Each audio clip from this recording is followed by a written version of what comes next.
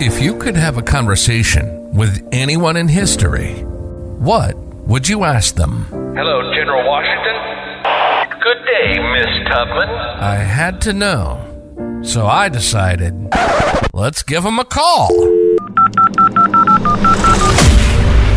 Welcome to the Calling History Podcast. Welcome back to part 2 of Paul Revere. When I was a child, I heard the story of the Midnight Ride, but that story is very different than the one that Revere tells. This was not one man on a horse. It was a complex spiderweb of spies and riders on high alert, working together to ensure that when the moment to fight for freedom came, day or night, they would all be ready to fight as one. This episode begins where we left off last week. I just asked Revere, did your friends forget you when they left for the Continental Congress to create our new government? Well, before those mishaps, I began to wonder if they had forgotten me. And I had considered them my friends before the war, as they went to Philadelphia. And I do understand what was happening in Boston became less important than what was happening in Philadelphia with declaring our independence. Before that, forming a Continental Army, then declaring our independence, and then trying to win a war of independence, trying to gain France as an ally, trying to get soldiers paid, trying to get soldiers equipped. All of this happening. And I can understand why perhaps a man such as myself might slip through the cracks, though it is still disappointing. And I think of that now, and I'm a little milder about it now than I was then. By the time of the New Republic, I had moved on to other things. I had no need of being a part of the government, though I have to admit, being involved in the Treasury and the minting of coins was something that I was very interested in. But by then, I moved on to my other businesses. Of course, immediately after the war, I opened up a hardware store. I opened my iron foundry, and from iron products such as firebacks and window weights and the like, I moved on to casting brass cannon and bronze church bells, and of course, as we're about to speak of, the operation in Canton, or Canton Dell as I love to call it. By the time the war had ended, and after my court-martial cleared me in 1782, I was ready to take a deep breath, I suppose, and to move on to what the future held for my family in a new republic. So I was less concerned about them forgetting me, except for the business of my copper mill, which I became involved with the government once again. And of course, in the 1790s, I was casting cannon. In the 1790s? Henry Knox. Cannon? I was casting cannon for the federal government and for Massachusetts, courtesy of our Secretary of War in the Washington administration, Henry Knox. I contracted with him to cast cannon for the federal government, and of course, with our Commonwealth, as John Adams has styled us, the state of Massachusetts, the Commonwealth of Massachusetts, more properly, cannon for them as well. So this was the time in the 1790s of casting cannon, casting church bells throughout Massachusetts. So I was a very busy man, and my concern for the federal government did not come back to the fore until I was trying to get a loan from the federal government for the mill in Canton. When was that? That was at the end of the 1790s and the beginning of the 1800s. I had petitioned. Before you say that, what year is it right now? It is 1802, sir. Okay, so a couple of years ago. Got it. Keep going. Indeed. During the administration of President Adams, which was from 1797, he won the election in 1796, and his administration went on through 1800. Not that long ago, he had created the Department of the Navy under Benjamin Stoddert. I had written Secretary Stoddert a letter because he had voiced a need for copper, for warships specifically for the bottoms of the hulls of the warships. And up until that time, the only copper of that kind that could be had was in Britain, which was very expensive. And as a neutral, obviously the government was concerned that would antagonize France. So I had to do that work. Initially, of course, it was not hulls on the bottoms of ships. It was spikes and bolts and nails for those ships, such as the USS Constitution. I was promised a $10,000 loan, and I had put up my own money to buy the property in Canton, which had been a powder mill and an ironworks. And I, with my own money, without waiting for any loan from the government, which was expected, put that mill into shape to roll copper, which eventually would be for those ships, and for perhaps buildings down the road as well, wherever the need of copper rolls, sheets would be needed, as opposed to just the bolts and the spikes. And of course, I had to prove myself. I was given samples that were sent by Secretary Stoddart and Joshua Humphreys, who was the chief architect of the Navy, and I had to prove myself to them that I could do this work. And there were difficulties and there were mistakes, but I had proved it to them. And I expected much success from this mill in Canton. And then came the election of 1800 and the defeat of John Adams. The presidency has most recently begun of Thomas Jefferson of Virginia. And what do I read in the papers and hear from friends in letters? That President Jefferson is looking to cut costs with the Navy. After President Adams, since the War of Independence, has always been an advocate of wooden walls as opposed to a large standing army. All of this success with our Navy during our undeclared war with France is lost on now President Jefferson, who wants to cut costs with this new Navy. And if he's going to cut costs with the Navy, that means he's not going to honor my contract. That's what I was thinking anyway. So after a furious letter writing campaign, I got his administration to capitulate, and I have been able to continue my contract and be paid the loan that I was promised to continue my work with copper. But it was a hard-fought battle I had to win. Boy, they weren't just going to hand that money to you, were they? No, and I believe it has much to do with Mr. Jefferson's time in France. Why, during the time of President Adams' administration, when there was a threat, a very real threat of war with France, at least on the high seas, Mr. Jefferson, who was Mr. Adams' vice president, wished for it. In fact, he defended the French during those days and did not, as Mr. Adams did as vice president to President Washington, defend his president. Instead, he worked against him. So I believe a lot of those seeds were planted then. President Adams called it the quasi-war with the French. And it doesn't sound like you're a big fan of Jefferson. I am most certainly not. I am a staunch Federalist. Yeah. Jefferson and his friends are very much against many of my Masonic beliefs, emphasizing social harmony, order, and I say that again, order, reason, and deference to authority, all very much part of Masonic beliefs that I believe should be also part of our government's beliefs. And Mr. Jefferson and his friends are very much against that. Do you think they instead are looking to instill chaos instead of order? Well, you be the judge, sir.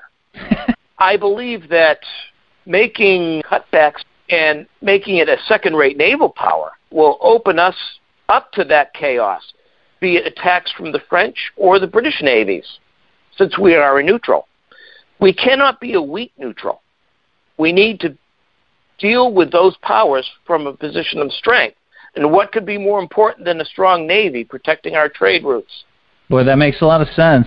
If there's one thing that we've learned over the history of battle and war and kings and queens and all that, it's that if somebody's weak, somebody's going to come in and take their stuff. Indeed. What could be more important in these days than a strong Navy? Yeah, now, that makes a lot of sense. I do not think a French army would have ever landed here. I think there would be more of a chance of them landing on the moon than there would be here in America. Their famous General Napoleon is more enamored with Europe than he is what is happening here in America. Yeah. Let me go back to this foundry. So you've got this foundry in Canton, right?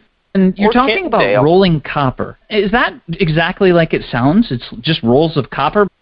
Copper has to be heated so it is in a liquid to soft form so that it may go through rollers and cutters and it may be formed into bars or sheets or whatever is needed.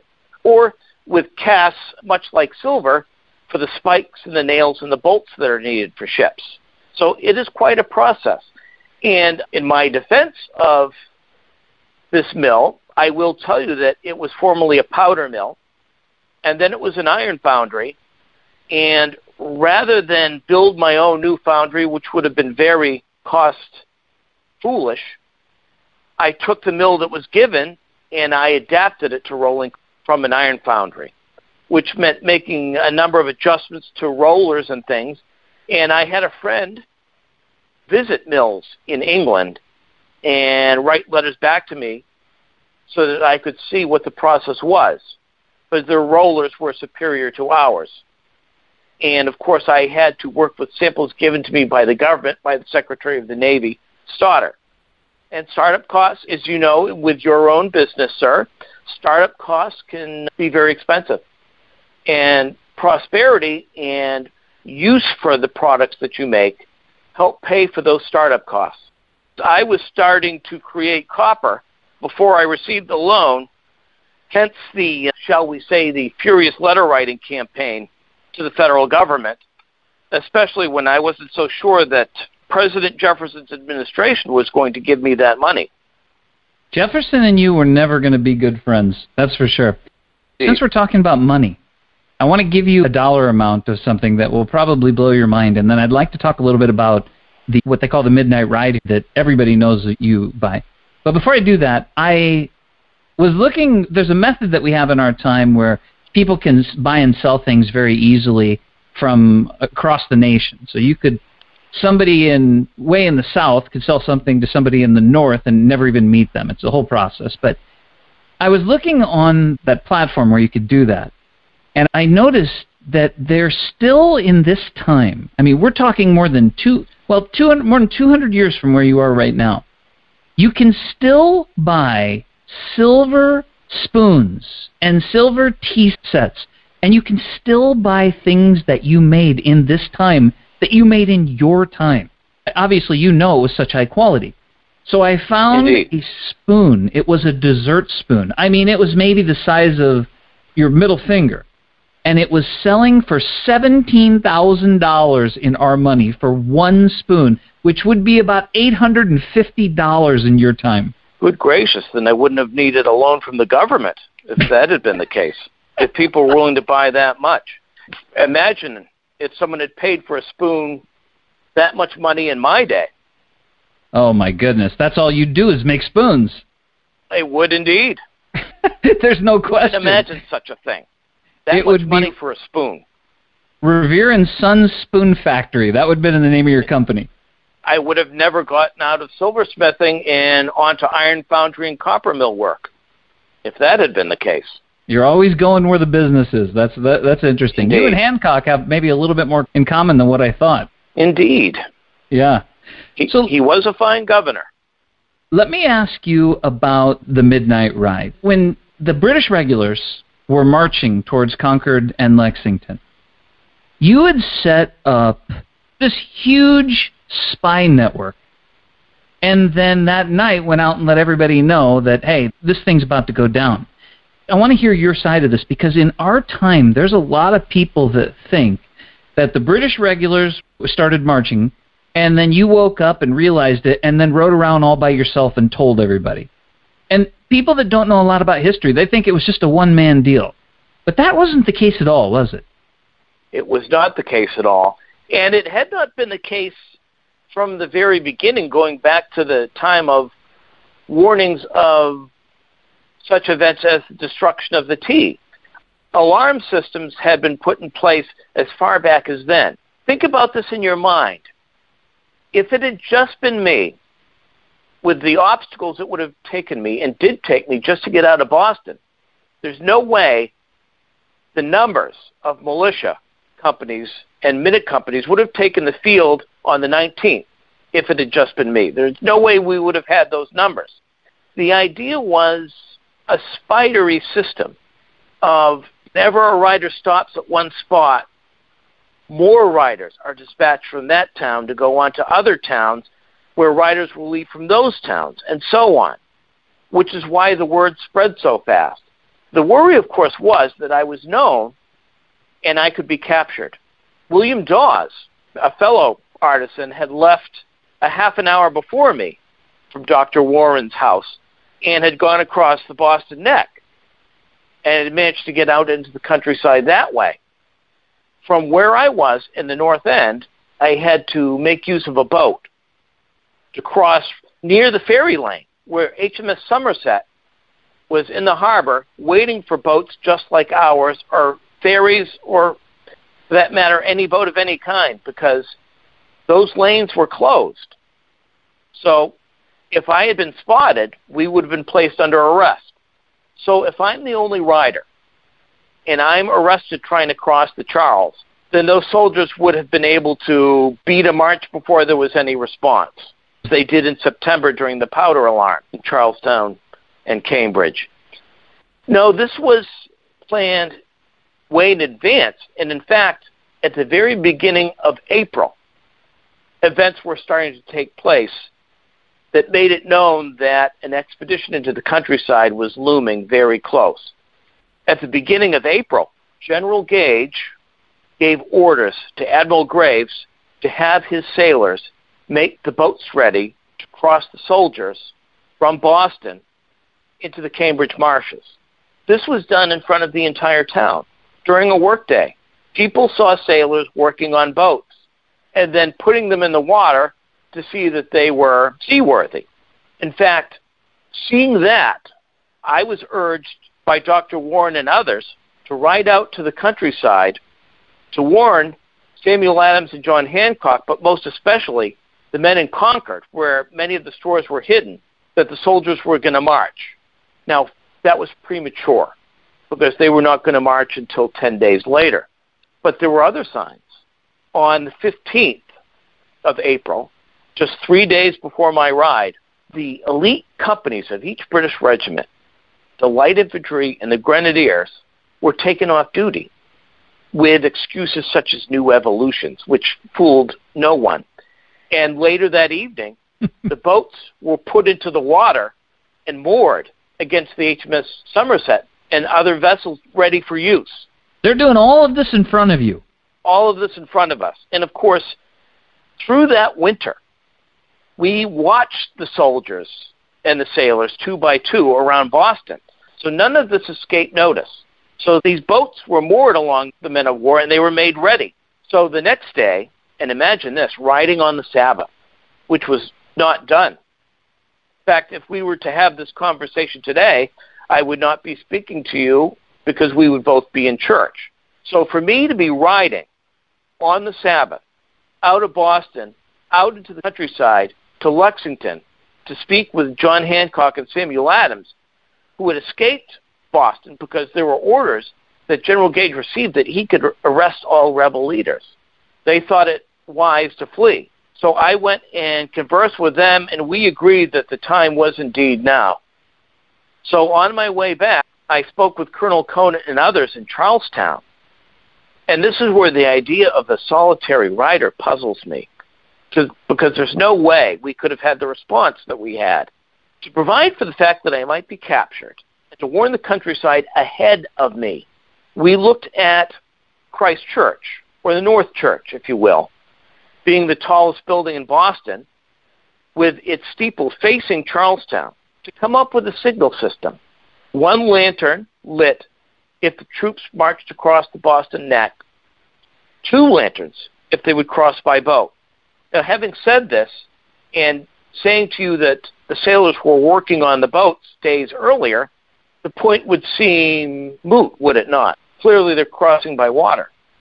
So, The idea was that I could be crossing in that boat, and the night watch of HMS Somerset or from the North Battery might spot us and stop the boat, as they did other boats that might try to cross in the ferry lane. If I'm captured, then the word does not go forth. What if William Dawes is stopped at the guard checkpoint at the neck? What if he is not allowed to leave? By placing those lanterns, courtesy of Robert Newman, a friend and sexton of the church, and two others, the sign could be seen. So after I met with Dr. Warren around 10 o'clock, and Mr. Newman and my two friends to set the lanterns, I went home to get my boots and spurs and my surtout, French word for cloak, and I met my two friends who rowed me across. When I arrived in Charlestown, I met with Colonel Conant and others, Richard Devons of the Committee of Safety, and Deacon Larkin, who would give me his father's horse eventually.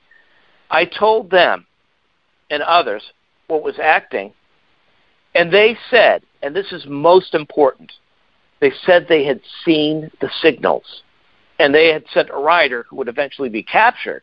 But the point is they had seen the signals that my friends had placed on my behalf in the steeple of Old North Church, Christ Church, whatever you wish to call it. They had seen the signals, and they had already taken action, which was the whole point of it. And every place I stopped along the way, after escaping two mounted officers in Charlestown, just beyond the Common and Charlestown Neck, I escaped them. I had to double back because I was bound for Cambridge. I doubled back and rode my way through Medford, or Mystic, if you will, and then Menotomy. I had a very fine horse, by the way. That mare outrode both of the horses of those mounted officers. One of them was stuck in a clay pit, and the other was just much slower than my horse. I made a stop at Menotomy and warned the militia there. The ride had started about 11 o'clock. It took about an hour by the time I got to Lexington and rode past the town green and the Buckman Tavern towards the parsonage of Reverend Clark, where Mr. Hancock and Mr. Adams were staying. And lo and behold, as I rode up to the house, I had figured they would be expecting me because there, as we had mentioned, there had been other riders. And there was Sergeant Monroe, as I found out later, and a number of men from the Lexington militia, I believe 8 or so. They did not recognize me. Why? I had been in the saddle for an hour, sir, and I was rather irate at the response I received. As I rode up, Sergeant Monroe told me to keep the noise down. The family had retired and did not wish to be disturbed. Do you think I was annoyed, sir, at that time? Seriously, you've been riding for a couple hours? For an hour. Okay. And avoided a mounted patrol, which were throughout the countryside, capturing riders such as me. So, yes, I was put out, and I yelled out, "Noise! You'll have noise enough before long. The regulars are coming out." And the house stirred, and Mr. Hancock and Mr. Adams and Mr. Hancock's fiancée, Miss Dolly, and his Aunt Lydia started to pack to leave the Clark family and make their escape from Lexington. And I was wondering where Mr. Dawes was. He had left before me.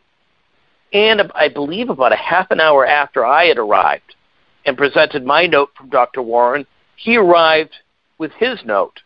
And we went to the Buckman Tavern and we refreshed ourselves. And then we decided it would be a very good idea to make our way to Concord because clearly an expedition of the number of men that we supposed to be around 800 or so would not be marching out just to capture those two men. Perhaps the mounted patrol would do it, but not a column of men that had left Boston around 10 o'clock and crossed by boat and had delays, stuck in the marshes around Cambridge and waiting for rations, as we heard later. So they had a 2-hour delay just crossing. So it enabled us to spread the word even farther. So William Dawes and I got back on our horses and rode towards Concord. We were greeted on the road by Dr. Samuel Prescott of Concord, who was known in those parts, who had been out courting his fiancée, Lydia Mulligan, and we were about halfway to Concord, right about where the town of Lincoln is, because the doctor was known in those parts. We had him go with one of us to alert a house. On this occasion, I rode about 100 rods ahead, and much as I had seen two mounted officers before in Charlestown, I saw two other mounted officers, and I signaled to my fellow riders to join me, and two became four. And we were going to ride through them, but they drew their pistols and their swords and herded us into a pasture they had picked out for the purpose, having put down the fence for us to ride into. And we made break for it. Did you not have a pistol with you? Very good point. I did not. And as you will see, it saved my life. Now, Dr. Prescott knew the area, jumped the fence, and he was gone. William Dawes made his escape as well by a ruse, pretending to be one of the officers in pursuit. I went to the right in the pasture, and I rode straight into 6 more officers and sergeants who seized my reins and my bridle. And I was dismounted, and they wanted to know who I was and where I'd come from. I told them. I told them my name, Revere, and that I'd come from Boston as a messenger rider. You can imagine their thoughts when they heard my name, because they knew who I was. I could hear them whispering and muttering, "What, Paul Revere?" And then they asked me my business. I knew more about their mission than they did. I told them that they had missed their aim. And they said, "What of our aim? We are out here gathering deserters." And I said I knew better. And I also told a bit of a fib. I told them that I alerted the countryside all the way to this point, and that I should have 500 men here very soon, which left an impression on them, even though it was not true. They went to get their commanding officer, who had been one of the original 4. And when those 4, along with the officer who went to get them, came back, I was questioned further. I was treated rather harshly at points. The major, having heard that I knew a great deal about the mission, put a pistol to my head and told me that he was going to ask me some questions, and that if I did not answer truthfully, he would blow my brains out. I told him I knew not why I was stopped, and I was not afraid to tell the truth. And again, I told them everything that I told the other officers about the boats, rowing the soldiers across, running aground in the marshes, and the delays, and that they were on their way. And this disturbed them very much, to the point where they got all of us, there were other prisoners and myself, back on our horses. And they herded us out onto the road. An officer held my reins. At some point, it seemed perhaps it was beneath his dignity, so he gave my reins to a sergeant. And I was told that if I made a run for it, that they would blow my brains out. They would shoot me. And I was sensible to the danger. And we rode right back to where I wanted them to go, right back towards Lexington Green. And as we drew close, they heard a shot. Major Mitchell asked me at that point the directions to Cambridge, where the column was. And then, after releasing the other prisoners, they heard a whole volley, and I was let go. Now, hearing that pistol, seeing bonfires and hearing church bells, and then hearing that volley, had I been armed, sir, I'm not sure I would have lived. That's why they didn't shoot you. Perhaps. Or when they first captured me and they searched me, what if I had a pistol then before Major Mitchell even approached me? I could have been ill-used then. So perhaps when that volley was fired, they were thinking of the 500 men, and they let me go, gave my horse to a sergeant who rode her to death, I later heard. But that volley was the Lexington militia firing their muskets to go into the Buckman Tavern to wait it out, as was tradition, for safety reasons. Those men saved my life that night. But I had no horse now, and the column of officers and sergeants rode off to the column on the road under Colonel Smith. So I trudged through the burying ground back to the parsonage in Lexington, hoping that Mr. Adams and Mr. Hancock were gone. To my horror, I opened the door, and they were still there, arguing. John Hancock was intent on going out to the green and standing with the Lexington militia. Hancock wanted to fight? Yes, he did. Man. I related my story of capture, and because of that, and because of the others, Captain Parker, Sergeant Monroe, and Samuel Adams, of course, Samuel told them that this was not their business. They were of the Congress. And he was quite true. We finally, as the new day was approaching, got them to leave. And then I returned, and I was with Mr. Hancock's private secretary, and he informed me, Mr. Lowell, that there was a trunk of papers in the upper chamber of the Buckman Tavern that could incriminate us all. So I went with him to retrieve those papers, through the ranks of the militia, up the stairs of the Buckman Tavern to retrieve that trunk.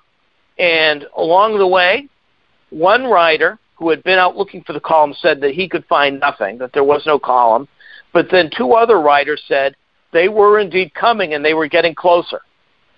And as I looked out the window of the second floor of the Buckman Tavern, I saw the column on the road approaching with their glittering bayonets, even that early in the morning, and their red coats.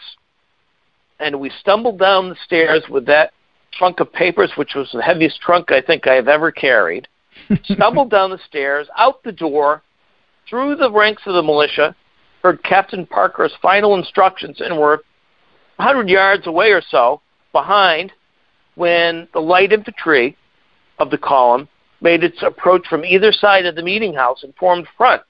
And as we were making our way away from the scene, I heard a pistol shot. Then I heard two shots, then a whole ragged volley. And neither of us wanted to stay around to see what would happen next. And that was when the day of the War of Independence. That was when it all began. And, of course, I, the next day, would meet with Dr. Warren and others in Cambridge.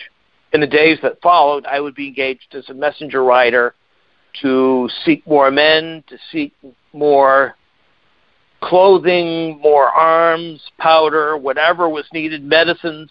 And the siege of Boston would begin with my family still inside Boston. And in May, the following month, I would finally get all of them out of there except for Paul Jr., who at the age of 15 would watch the house. And a silversmith, a Tory silversmith named Isaac Clemens, I allowed to use my shop before he would leave the following year with General Howe and the troops. My goodness. Well, obviously, this was not a one-man operation, and it's just absurd to even think that's the case, but I guess I didn't realize how far in advance you'd been planning all of this for this exact moment. Because it really was. They were planning in advance because they were doing this all out in the open so that when the revolution was going to start, you'd be ready. And for one rider to attempt to do all of that would have been pure folly. Yeah. It was Dr. Prescott who would make to Concord to warn the militia there, the minute companies, of what was coming. And there would be other riders that would leave Concord, that would leave the various other towns, Lexington, Concord. Every place I stopped, other riders went forth.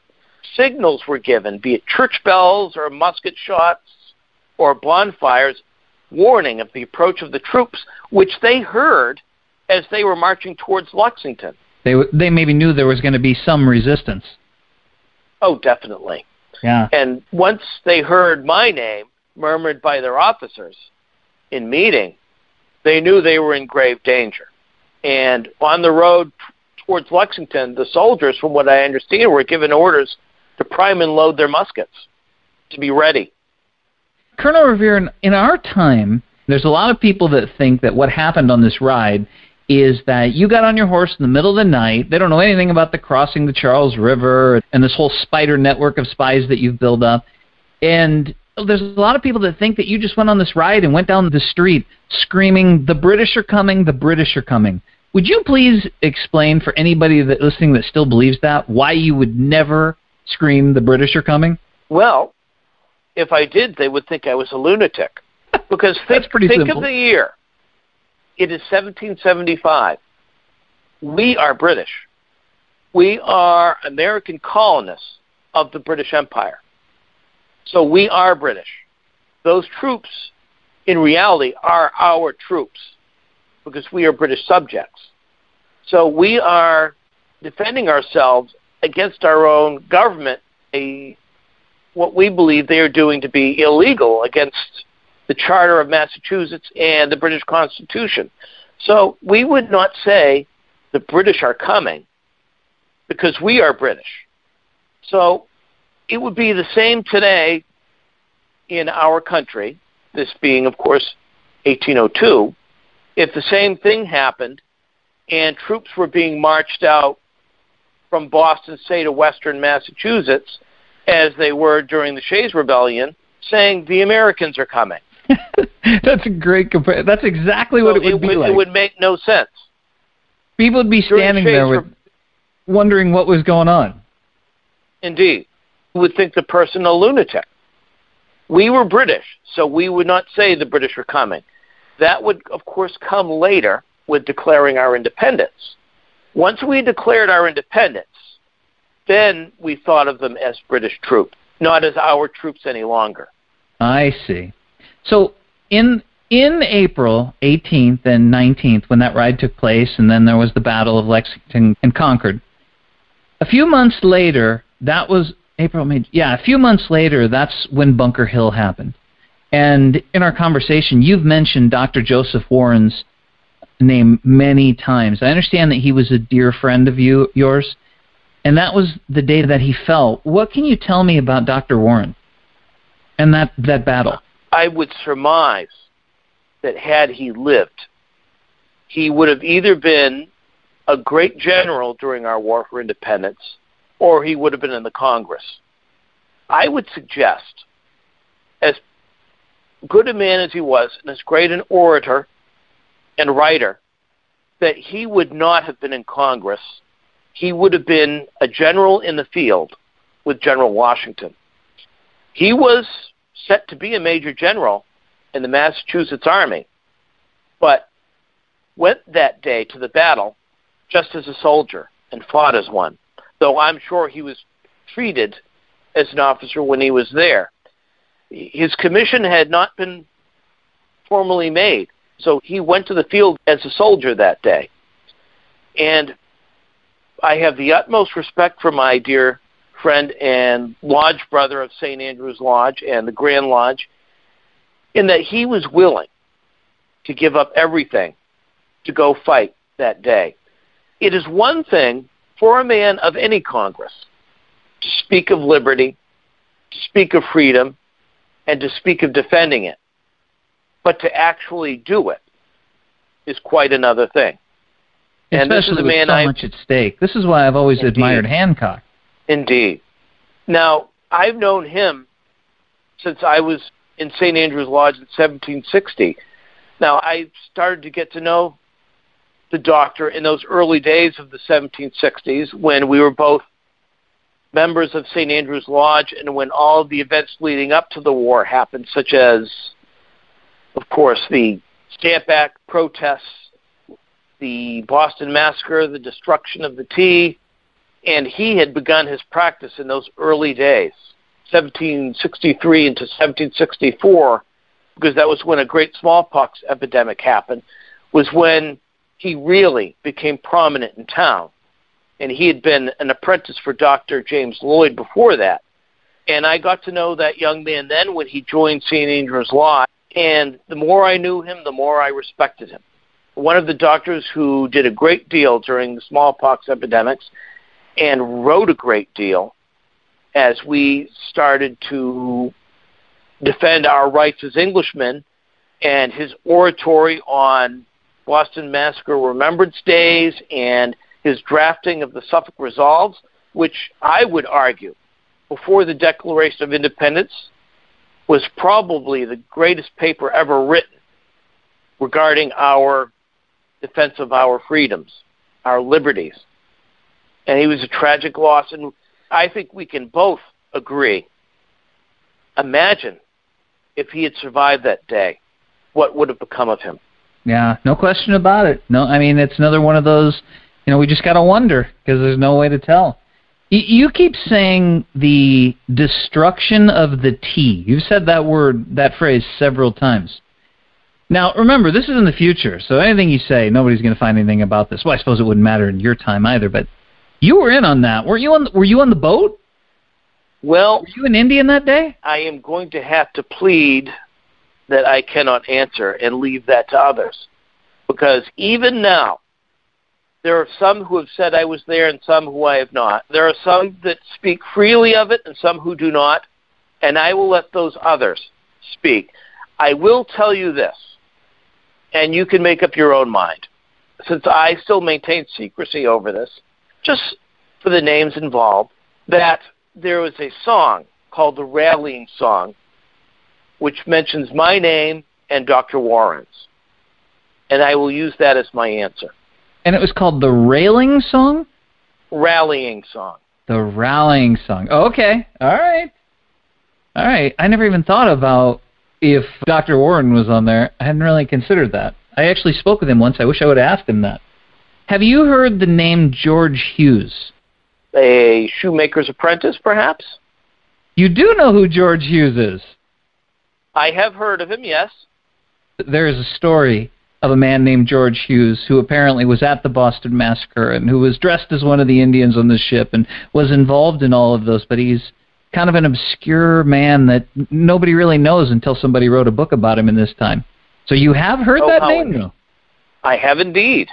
Very interesting. Not somebody that you knew well, though, right? No, I knew fellow tradesmen, so the name I recognize. Okay. William Dawes. You're trying to get me to give away secrets that are actually don't need to be kept safe anymore, which I feel honor-bound to do. No, but I understand. Yes, I'm acquainted with that. You're absolutely right. I am trying to do that, too. I can't help myself. You speak of William Dawes, sir. William Dawes, yes. In our time, everybody knows your name. Everybody knows your name. I mean, there's nobody who doesn't. Every age. William Dawes, I'll bet you 1 in a million people have heard that name. They do not know who he is. And on your ride that night, he was the one that left first, right? Indeed. Why do you think that is? Why do we not know about William Dawes? That surprises me. Because, again, this notion of my being a solitary rider seems strange to me because there were so many that were involved. William Dawes took the same perils that I did. And actually, he had to cross the Boston Neck past sentries. I did not have to do that. I did not see sentries of any kind until I saw the mounted officers in Charlestown. So the fact that I am the only one that is remembered and I am painted as this solitary rider seems strange to me. The only thing I can think of in my time is that I gave a deposition right after Lexington and Concord occurred, and then I gave another account to Jeremy Belknap of the Massachusetts Historical Society not that long ago in 1798, about 4 years ago. Those are the only reasons I can think of that my name would be the most remembered. It would be a tragedy in my mind that he would not be remembered, or Dr. Prescott, or the many others that rode that night. You know what? I have had such a nice time talking to you, and I have just a couple last questions because I've really enjoyed this conversation. Thank you for taking all this time. I want to ask you, first of all, in the history books, you're listed as several things. You're listed as an American silversmith, which we now know as goldsmith, but an American silversmith, an engraver, an early industrialist, a son of liberty, a military man, a patriot, and a founding father. If you were going to describe yourself, which of those would you choose, or would you choose something else? I would say Paul Revere, family man, Masonic brother, craftsman, and patriot. That makes a lot of sense, especially when you say family, man. I come from a big family as well, not as big as yours, but you having 16 children, of which one of them is named Joseph Warren Revere. How's Joseph Warren doing? Very well. He is, of course, the name of our company is Revere and Son, from our iron foundry to our foundry for church bells and cannon in Boston, our copper mill here in Canton. I believe that when I am tired of all of this and I wish to find an easy chair to sit in, that the business will be his. He is very skilled as a craftsman. Well, it sounds like he had a good teacher. Well, you're most kind. And, of course, I do not forget Paul Jr., who was in the business with us, but has gone off on his own. With, of course, at one point I turned our silversmithing shop over to him so that we could concentrate on the foundry, and he is very much interested in foundry work as well, and he has set himself up in his own business. So as far as my business, I believe it will be Joseph Warren Revere's to run, and run successfully, I am quite sure. Your son that set up his own business, are you in competition with him then? Oh, certainly not. He has, of course, continued with silversmithing and has also an interest in foundry work, but no, I suspect there will be very little competition. He is my son, of course. Yes, yeah. What are you going to do next? I mean, you obviously have set up these very successful businesses and built an extraordinary future for you and your family, it looks like. What do you want to do next? What are you hoping to do with these businesses? Well, watch them prosper, and when I become of a certain age, turn them over to my sons and my grandsons, most specifically, as we mentioned, Joseph Warren, to rest and enjoy the rest of my life with my dear wife, Mrs. Revere, and enjoy family and friends in our last years, and see what our future holds. I have great faith. My thought on this, of course, is that I and others, not only has the Green Dragon Tavern been a meeting place for the North End Caucus and our Masonic Lodge, St. Andrew's Lodge, but it is also a place that we met to just hold a meeting of mechanics to discuss ratification of the U.S. Constitution, of which we were in favor of, bringing us this republic, this government that we have. I have some fear in the future of an administration under Thomas Jefferson, but I trust in the Constitution and that there will be checks and balances in the future, as John Adams wrote in his Massachusetts Constitution, and as was put in place by the men in Philadelphia who created our federal Constitution with a Bill of Rights, that all will prosper. So I am looking forward to retirement, sir. As you should. You put some hours in over your life and been through as difficult of challenges as anybody could. You just used the word mechanics. In our time, that means something different that I think it means in your time. What are mechanics? The artisan class. I guess I would call it the working class. Mechanics, artisans, the words are somewhat interchangeable. You can speak of everything from those who make hats to shoes to pieces of metal, such as myself, silversmiths, all sorts of trades. When I say mechanics, I mean men of the trades, having it to do with metal or shipping or clothing, tailors, such as that. George Hughes would have been a mechanic then when he wasn't dumping tea, right? Indeed, if that was the case. I think you just spilled the beans there. Yes. Oh, thank you so much for all of this time today. Thank you for everything that you've done for the creation of our country and the role model that you sent for all these children that you've had. And is there anything else you want to say before we wrap this up? Not particularly, just that I hope that our country continues to prosper and do well. It absolutely will. And a huge part of that is because of you. Thank you again for your time. I'm wishing you and your family the best. Thank you very much, sir. Paul Revere's role in history was gigantic, at least until the creation of the government began. His courage and ingenuity made it possible for the American colonists to stand up and fight together at the exact moment their liberty was at stake. It was Revere who identified his friend Dr. Joseph Warren's mangled body in a mass grave at Bunker Hill after seeing dental work he had previously done for the doctor. He was involved in everything. But once he was no longer needed and then discarded, he didn't complain that life had given him lemons. Instead, he chose to make cannons. He picked up the next project, making the absolute best of his situation, and provided value for his family, his community, and his country. We should all be so lucky to have the ability to shake off the unfair circumstances of life and then just get back up and start making $17,000 spoons again like nothing had happened. Because of his work ethic and his can-do attitude, Paul Revere died a wealthy man. Thank you for listening, and remember to tell a friend about the Calling History podcast. I'm Tony Dean, and until next time, I'm History.